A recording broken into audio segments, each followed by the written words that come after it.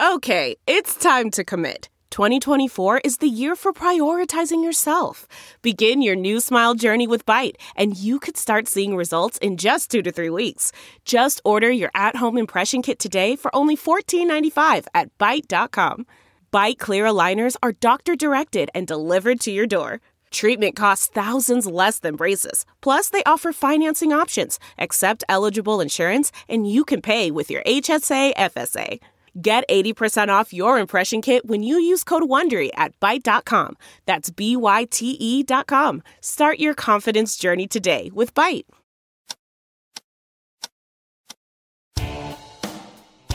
Catch and Shoot 2.0 is a presentation of Pure Hoops Media. Catch and Shoot 2.0 goes well with both red and white and is perfect with the workout of your choice.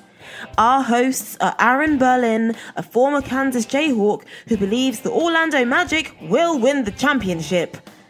Eventually. His partner is Otto Strong, a man who has covered the NBA since before Dennis Rodman got his first tattoo. Fellas? Welcome back. Another episode of Catch and Shoot. I feel like this one's going to be very all-star heavy. You know, Otto, I wanted to bring you in kind of in a spoken word melody, kind of like Common did this past Sunday. But, you know, and you're going to have some fun with this. I had no idea who Common was prior to this weekend, and you can riff on me for that. But, man, his introductions, the song that he put on display was fantastic, man, and I loved every second of it.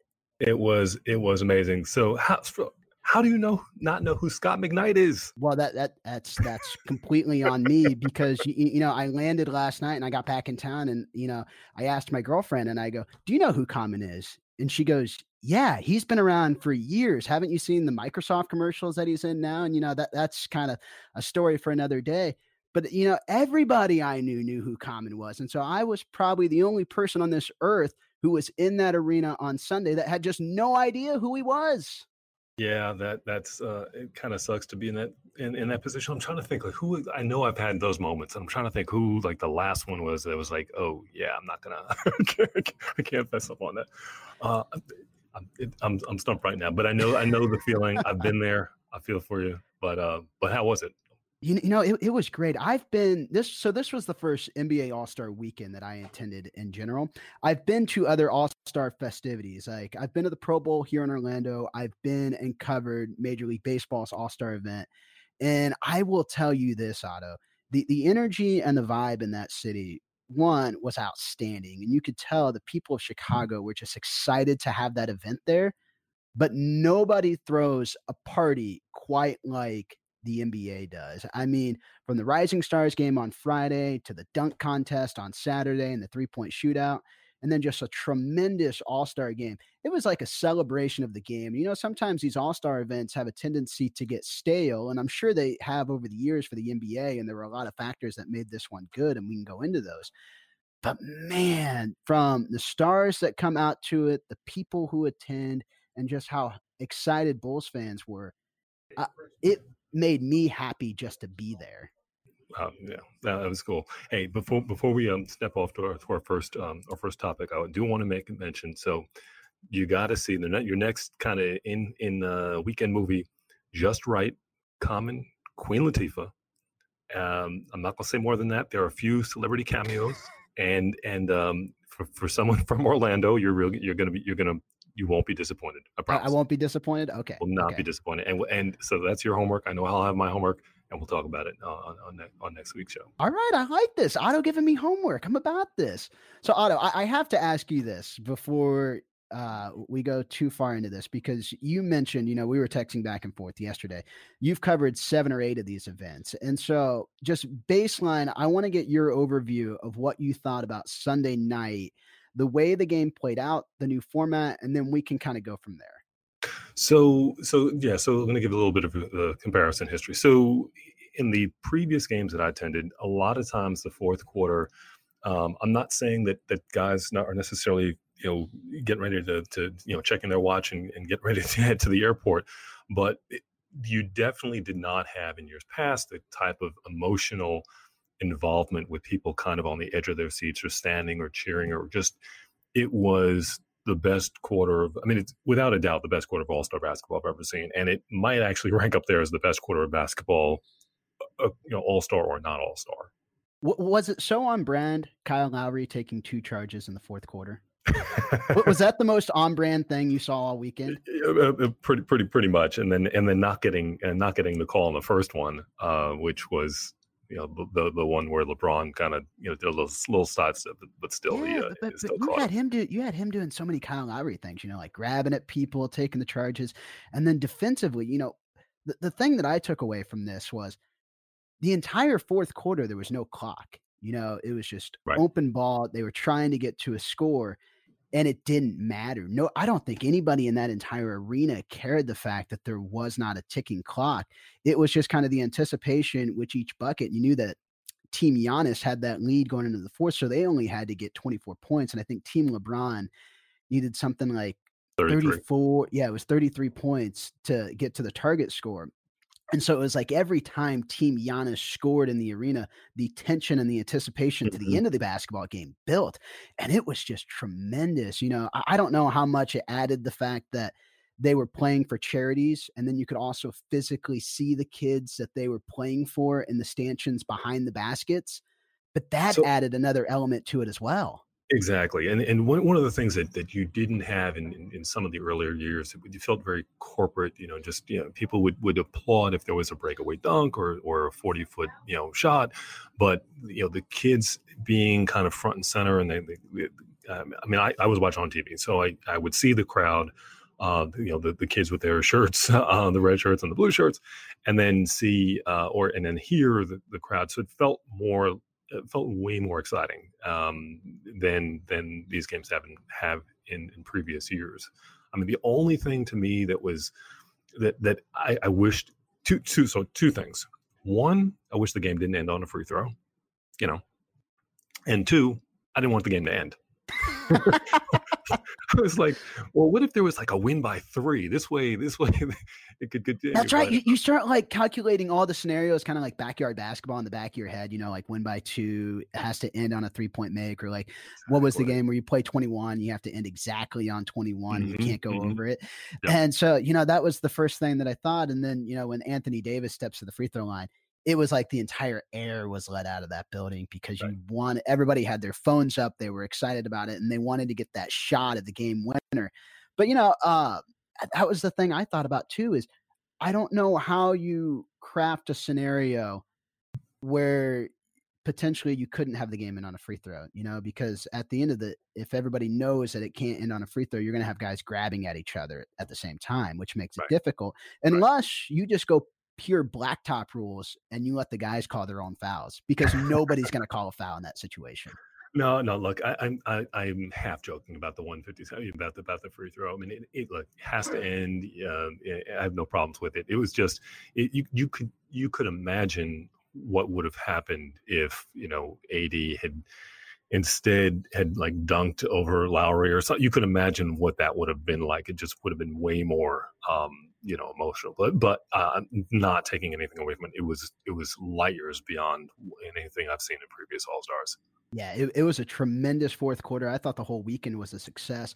And, in Arena, they had so many different Kobe tributes. It was fantastic. And I thought probably the biggest tribute all weekend was the fact that they named the MVP trophy of that event after him. And my first thought was, how does this trophy not have someone that it's already named after? And how perfect was it that we got this new format? Now everyone's going to say that this is tremendous and they should move forward with this in the regular season. But specifically in that event, to have it that competitive in the fourth quarter with that MVP trophy, I thought it honored Kobe and it honored the game so well. It was a perfect tribute. Jennifer Hudson was amazing. Just all of the touches, the wearing of the 2 and the 24, and all of the touches throughout the weekend from the couch were special. And I think the NBA really, when you consider that it's been less than a month, and All-Star events are not any major event. These are not easy events to pull off. So major kudos to Commissioner Silver and his whole team for the tribute there, as well as to the acknowledgments for David Stern. Yeah. That was a lot was done, and they pulled it off.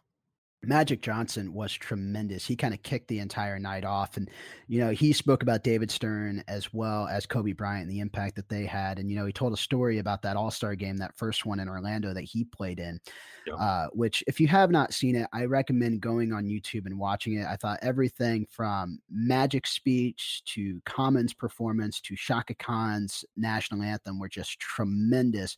And it's worth watching. I've actually been watching it a lot this morning. The only other thing I have on this real quick before we transition and talk about the situation with John Beilein is there a situation where you could see this moving forward kind of in the regular season, this Elam ending, either if it's gradually put into a tournament like the NBA wants to kind of implement, or if maybe we see it in a preseason game next year? I think would want to start with the preseason game. I mean, the other concern is that this one worked so well, and for that reason it became special. And so, one of the things you want to guard against is having, wanting that thing that is special to always be special. If everybody makes the playoffs, then making the playoffs isn't necessarily special. So, yes, I would want to see it come back for All-Star 2021. I mean, that's already on my calendar. And sure, I'd maybe experiment with some preseason games or something like that. But I think it definitely changes the dynamic of how fourth quarters are played. I mean, I think you'll recall, I don't think there were any substitutions in the quarter. Not No, saying that, and that doesn't mean that there wouldn't be in the future, but I mean, one of the things that struck me in the fourth quarter, and I know we got to wrap this up, but I know one of the things was, okay, these guys are normally kind of, it's an exhibition game. And yeah, it's hard to get them to care, and you don't want them to get injured at the same time. Right. They've expended a lot of energy. Guys, put a lot of minutes, a lot of miles. And so you kind of like wondering how they're going to feel come Tuesday, Wednesday, Thursday. But it was a tremendous show. And I certainly would be in favor of repeating the format at All-Star 21. And after that, who knows? Yeah, it works perfect in this kind of event, and you want to avoid having Elam ending fatigue. It's a lot of fun, but at the same time, the NBA does have tradition. They have fourth quarters, they play a traditional style basketball game, and we don't need to go too crazy in the idea that everything needs to be scrapped because we had one really good game on a Sunday night in Chicago.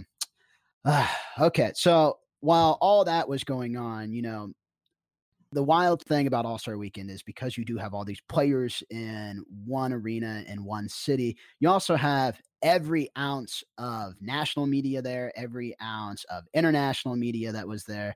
And so Woj and Shams were doing their thing. They started reporting that John Beilein has had conversations with the front office with the Cleveland Cavaliers about stepping down and kind of displacing himself from that situation in Cleveland. It's been a rough go. He's had a tough time this year. This personally kind of strikes me as a bit of a shock to have this. He's only halfway through his first NBA season, but it's clear the situation in Cleveland is not working, Otto. This team was not a team that was destined to make the playoffs or anything like that. But I think there were some choices that were made on behalf of the coach. There were some things that were allegedly said during some practice sessions, and it seems as though he is clearly out of step with his players. And when you get to that point, whatever is said is kind of to an extent irrelevant, because if you don't have the locker room, as you well know, that's a real slippery slope with regard to your ability to do what you need to do, and coach guys, especially when the team is that far. It's not been a great season for them, clearly, and it's just and team is struggling to just put meaningful minutes together. Does this make it harder for college coaches to break back into the NBA? Billy Donovan's had success at Oklahoma City, but he's had his struggles as well. And John Beilein, the thing I keep going back to was 67 years old, spent a long time at the collegiate level, and a lot of what college basketball is developing players, installing the fundamentals. And, you read through some of the stories that were reported by both Woj and Shams, and the first thing that they mentioned were players grew tired of long film sessions and emphasis on fundamentals. That's all stuff that you have to do at college. For a college coach, that's a hard adjustment from spending that much time at the collegiate level and then being thrust in with professionals who do this on an everyday basis. Yeah, well, I mean, to take your first point, every time there's a college coach or a coach who is more associated with college comes to the NBA and it doesn't work out or it's showing signs of not working out, everybody gets out the list. It's, Rick Pitino, it's Calipari, and Tim Floyd, and everybody wants to kind of, throw the next guy on that list. But you also have, you mentioned Scotty Brooks. You also have Quinn Snyder. He's Quinn Snyder's been fantastic in Utah. He absolutely has. And so I don't think you could just necessarily say that it's the college coach syndrome. I think honestly it's to some degree it's the hand that you're dealt. I mean, look, the Cavs were not going to be good, and and maybe there are some players who are feel a certain way about being coached in a style that would be more consistent with college, and that's not what they were accustomed to or used to.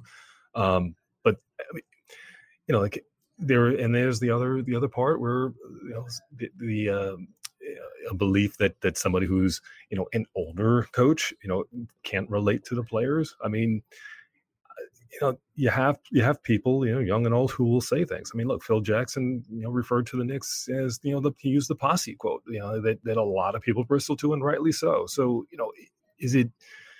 I mean, and Phil Jackson obviously is a Hall of Fame coach. So, so, it's hard to say that, I don't think there are any absolutes with respect to, good team, bad team, or whether someone is of that player's generation, if you will. But it's a tangled, messy situation. It really is. And the point you made, I thought, was perfect, where you mentioned it's kind of the hand that you're dealt. And for a lot of college coaches who are taking NBA jobs, a lot of times they're taking lower level NBA jobs, which also in return have younger players. And to Colby Altman's credit, who is the general manager for the Cleveland Cavaliers, they have a lot of young players on their roster like Colin Sexton, and so the idea probably to bring in a John Beilein, who is a great educator and a great teacher, was to continue their development. The problem is when you do bring in a college coach, especially an experienced college coach with no NBA experience, then they don't know the grind that is the NBA season. They don't know how you should handle shoot-arounds, how you should handle practices, how you should handle days off.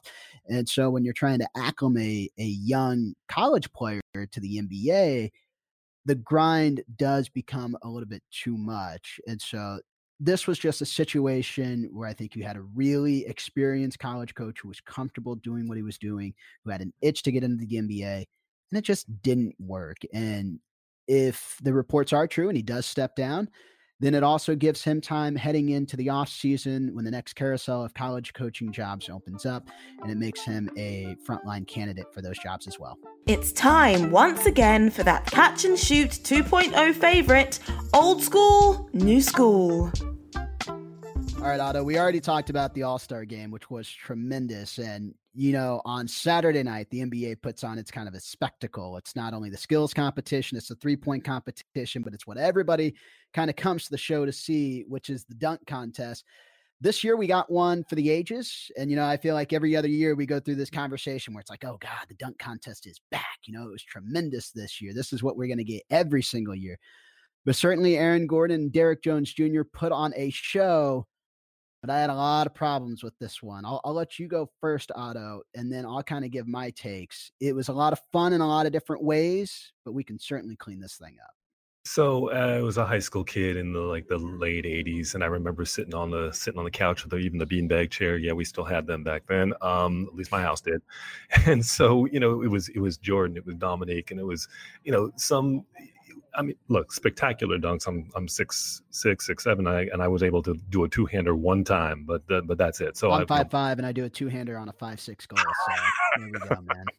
All right, we're going to get tape of that.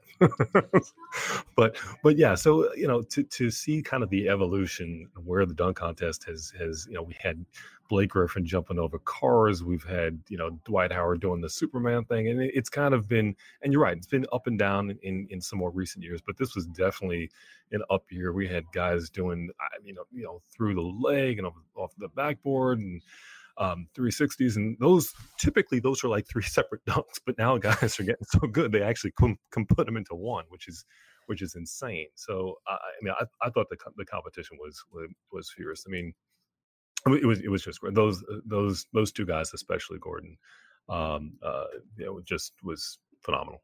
Well, one of my biggest disappointments was, from a fun standpoint, usually when it comes to the dunk contest, there's some kind of prop that's ridiculous, right? Like you jump over a car, Dwight Howard goes into a phone booth and changes into Superman. Stuff comes out on a hoverboard, and he's rotating, and Aaron Gordon does a tremendous dunk off that. This year, there was no need for it.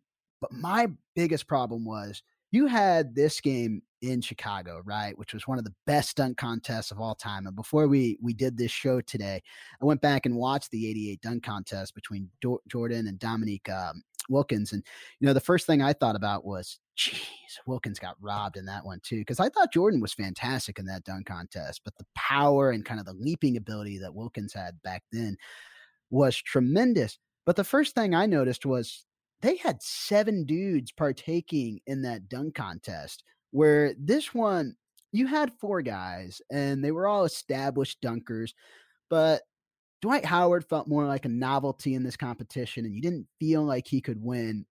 And then it felt like the Redeem Tour, or kind of like the redemption tour for Aaron Gordon. Well, let's start off with, we need more guys who want to compete in this contest, because it was clear back in 88, you had guys, especially top level guys, that wanted to be in this event. So a few things. One is, yes, there were more people. I thought that the dunks were not as, I mean, there's been an evolution in the creativity, no doubt. But the other thing is, when you think back to what Saturday night, NBA Saturday night has become the showcase, you didn't have, I mean, correct me if I'm wrong, I don't think you had a skills competition. I don't think you had that other shooting stars event. So, the dunk contest, I think it was the dunk contest and the 3-point shootout. So it kind of needed to have a larger field to justify the event. And I also don't think you had the concerts the way that you do now. So you don't need to put as much content into into the night. Now, that said, you still do need to have guys who want to do it. And there's been talk about whether LeBron should or shouldn't have in years past. I don't think he should now. I mean, that window is open and closed. Zion, for future years, his star is obviously still standing. But yeah, I do think that they should. You would hope that the 4, or if you want to say 5 best dunkers in the game show up and show out. But and I don't have a problem with the field this year, obviously, but you do want to make sure that it becomes in vogue again, and it's something that guys feel like they want that trophy on the mantle. So that's actually a really good point, and where I was going to go with next. And we have the Rising Stars game this year was tremendous. You had Doncic showing out, you had Trae Young having fun, you had Zion there, you had Ja in the game, and you really felt like the future of the game is in very good hands. And, they're going to take care of the game and kind of moving forward. And then you had this tremendous dunk contest between Derrick Jones Jr. and Aaron Gordon in the final, where you have 2 dunk offs and they're kind of going back and forth. And then it ends kind of, we spoke about the All-Star game ending on kind of like a deflating note. Well, this one definitely ended on the same note. And so you had 2 fantastic events that had sour endings and left people wanting and talking about the ending as opposed to the actual event. And, for people who are listening to this, they know that we're talking about the fact that Aaron Gordon's final dunk, in which he jumped over a 7'6" Taco Fall. And I have seen Taco Fall in person because he played down the road at UCF. He came in to the Amway Center and had workouts. This dude is gigantic. And, Aaron spoke about it in his press conference after the game. And he goes, you come here to do 4 dunks and you prepare for 4 dunks. And then after those 4 dunks, you're just kind of freestyling. And there was such a cool moment on the court. And I don't know how many people put this together, but Aaron looks at Shaq, who is obviously the first all-star center for the Orlando Magic. Shaq then defers to Dwight, who was a monster center for the Magic as well, now also plays for the Lakers. And then Dwight goes, well, go talk to the young fella in Taco Fall. And it was kind of like going from small, medium, large, right? But also Taco played down the road at UCF. So you had this tremendous connection from professional basketball players that had a history of Orlando, all kind of deferring in that moment. It was so spontaneous. And then to have it in on a note where it seemed like the judges were just trying to get this to a third dunk off, didn't feel right, and it felt spoiled. And now you have a disgruntled dunker in Aaron Gordon who has been adamant, the last few years that he wanted to be in this event. He wanted to partake in it. And this was one of his goals as an NBA player. Now you have him saying, I'm done with it. I'm over it. I've been in 3 dunk contests, 2 of which I feel like I've gotten robbed. And so the point I'm trying to make is you have one of the best dunkers of all time who will probably have at least 3 top 10 dunks in the All-Star or in the dunk contest moving forward, now doesn't want to participate. And so what's the message that sent to younger generations, like the players we saw in the Rising Stars game, about when they eventually enter this contest? Well, hopefully they'll, address the judging and kind of clean up some things with respect to, the uncertain. Because someone who was watching home, I didn't know. Okay, so we're tied, and so is this going to keep going, or is it going to turn into like, and then at some point it just turned into the MLB All-Star game where it ended in a tie, and it's okay, that's it, and it felt kind of odd. It should have been a little bit more. Would you have rather had that event end in a tie? Because I think I would have, and I think everybody would have been happier had they just said, you know what, these 2 guys were tremendous. They're both getting trophies. I think co-champs would have been the way to go. And one of the things about the dunk contest is, as you know, is you're always looking for that thing that makes that year unique. And so, what would have been more unique than to have co-champs? I mean, that would have been, that's the year that these 2 guys were going crazy, trading 50s and just had co-champions. I understand why they didn't do that in '88 with Dominique coming into to Jordan's house, but that's another year you could have argued that they could have very easily had co-champs and nobody would have been disappointed. Absolutely. Do you know what I would have loved to have seen? Michael Jordan on the panel of judges. How appropriate would that have been for that dunk contest being the first one there since '88? I remember one year, and I'm going to botch the year, something I'm going to say, but I remember one year where Dr. J was a judge and he was giving everybody like 7s because, that's another good point. There were too many 50s handed out. It seemed like every dunk was a 50. When I watched the '88 one this morning, those guys were harsh, man. They were giving out like 42s and 43s. Yeah. There were way too many 50s put out in this one. Yeah. Well, until that last round where people started doing the math and they figured, okay, so if Jordan's gonna, I'm not saying that there was a fix, but I'm just saying, what I'm saying. Hey, you know what? Jordan won in Chicago. I'm okay with that. I'm fine with that. Although I will say this, I'm sure Dominique Wilkins still gets stories about that every time he visits Chicago, and he was in attendance on Saturday night. So I'm sure there were a lot of people that reminded him like, hey, do you remember in 1988 when it felt like you got robbed in that dunk contest? A couple of years ago, I saw him at some event or an All-Star, and somebody, put a phone in his face and basically said, "Hey, talk to me about '88. Talk to me about '88." So yeah, I've seen it, and it definitely still happens. Oh man. Well, do you have any closing thoughts on this event before we wrap this up, Otto? Well, look, it was a great event, great contest. I agree with you. Seeing one more guy in the field, like a 5-person field. And also just, cleaning up the rules a little bit so that it's clear at the outset, what happens in the event of a tie. Bruh. Okay, so we just got done talking about the dunk contest, and I wanted to save this 1 or 2 extra little gems here for my bruh. Let's talk about the judging for a second. The judging felt to me like this was a boxing match in Russia. It just felt so one-sided. Toward against Aaron Gordon toward the end, and just the inconsistencies, make me think like I think they got to clean it up, but doing it in such a way where you don't have a guy who's so connected with a city and then the dunker from that city in the same event. So that would be one thing to do possibly. Another thing is to give every judge one card that has 11, and they could use it one time. That would be just a couple of ideas on how to address the judging. So here's my bruh of the week, Otto. I'm going to play this clip and then we'll talk about it. Here's Aaron Gordon after the dunk contest. It's a wrap, bro. It's a wrap. I feel like I should have 2 trophies. You know what I mean? So it's over for that.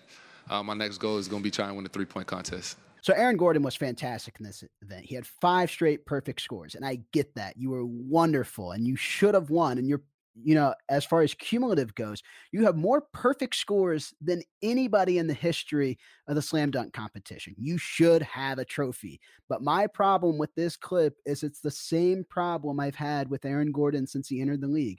I covered this guy for 5 years, and it's something everybody here always spoke about.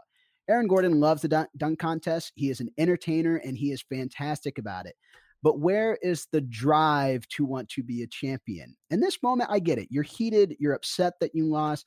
But when you say your next goal should not be to win a 3-point contest on an NBA Saturday night. Your next goal, man, is to go out and win an NBA champion, to be a Defensive Player of the Year award, and to work on your game. It's not to be a star on a Saturday night and take home a meaningless trophy. So, Aaron, I love you. I felt like you were robbed, but in that moment, your answer is, I want to win an NBA championship, not a 3-point contest. Hey, well, Aaron Berlin said it, and I have nothing to add there except this. Thanks to everybody for listening to the All-Star edition of Catch and Shoot 2.0. Thanks also to our producers, Scott Turkin and Bruce Bernstein, as well as our editor, Van Wolfen. This has been a fun show. We should do something like this every week. By the way, the Mike Weiss Show has a new episode each Monday. Buckets, Boards, and Blocks with Monica McNutt drops each Thursday. And the Pure Hoops podcast with BJ Armstrong and Eric Newman is every Friday. And as always, Otto and myself are back on Wednesdays with Catch and Shoot 2.0. Just a reminder, rate, subscribe, share it with all your friends. If you're on Twitter, pass us around and make sure you follow at Pure Hoops Media. We'd appreciate it. We're back next week, guys. Catch and Shoot 2.0 is a presentation of Pure Hoops Media.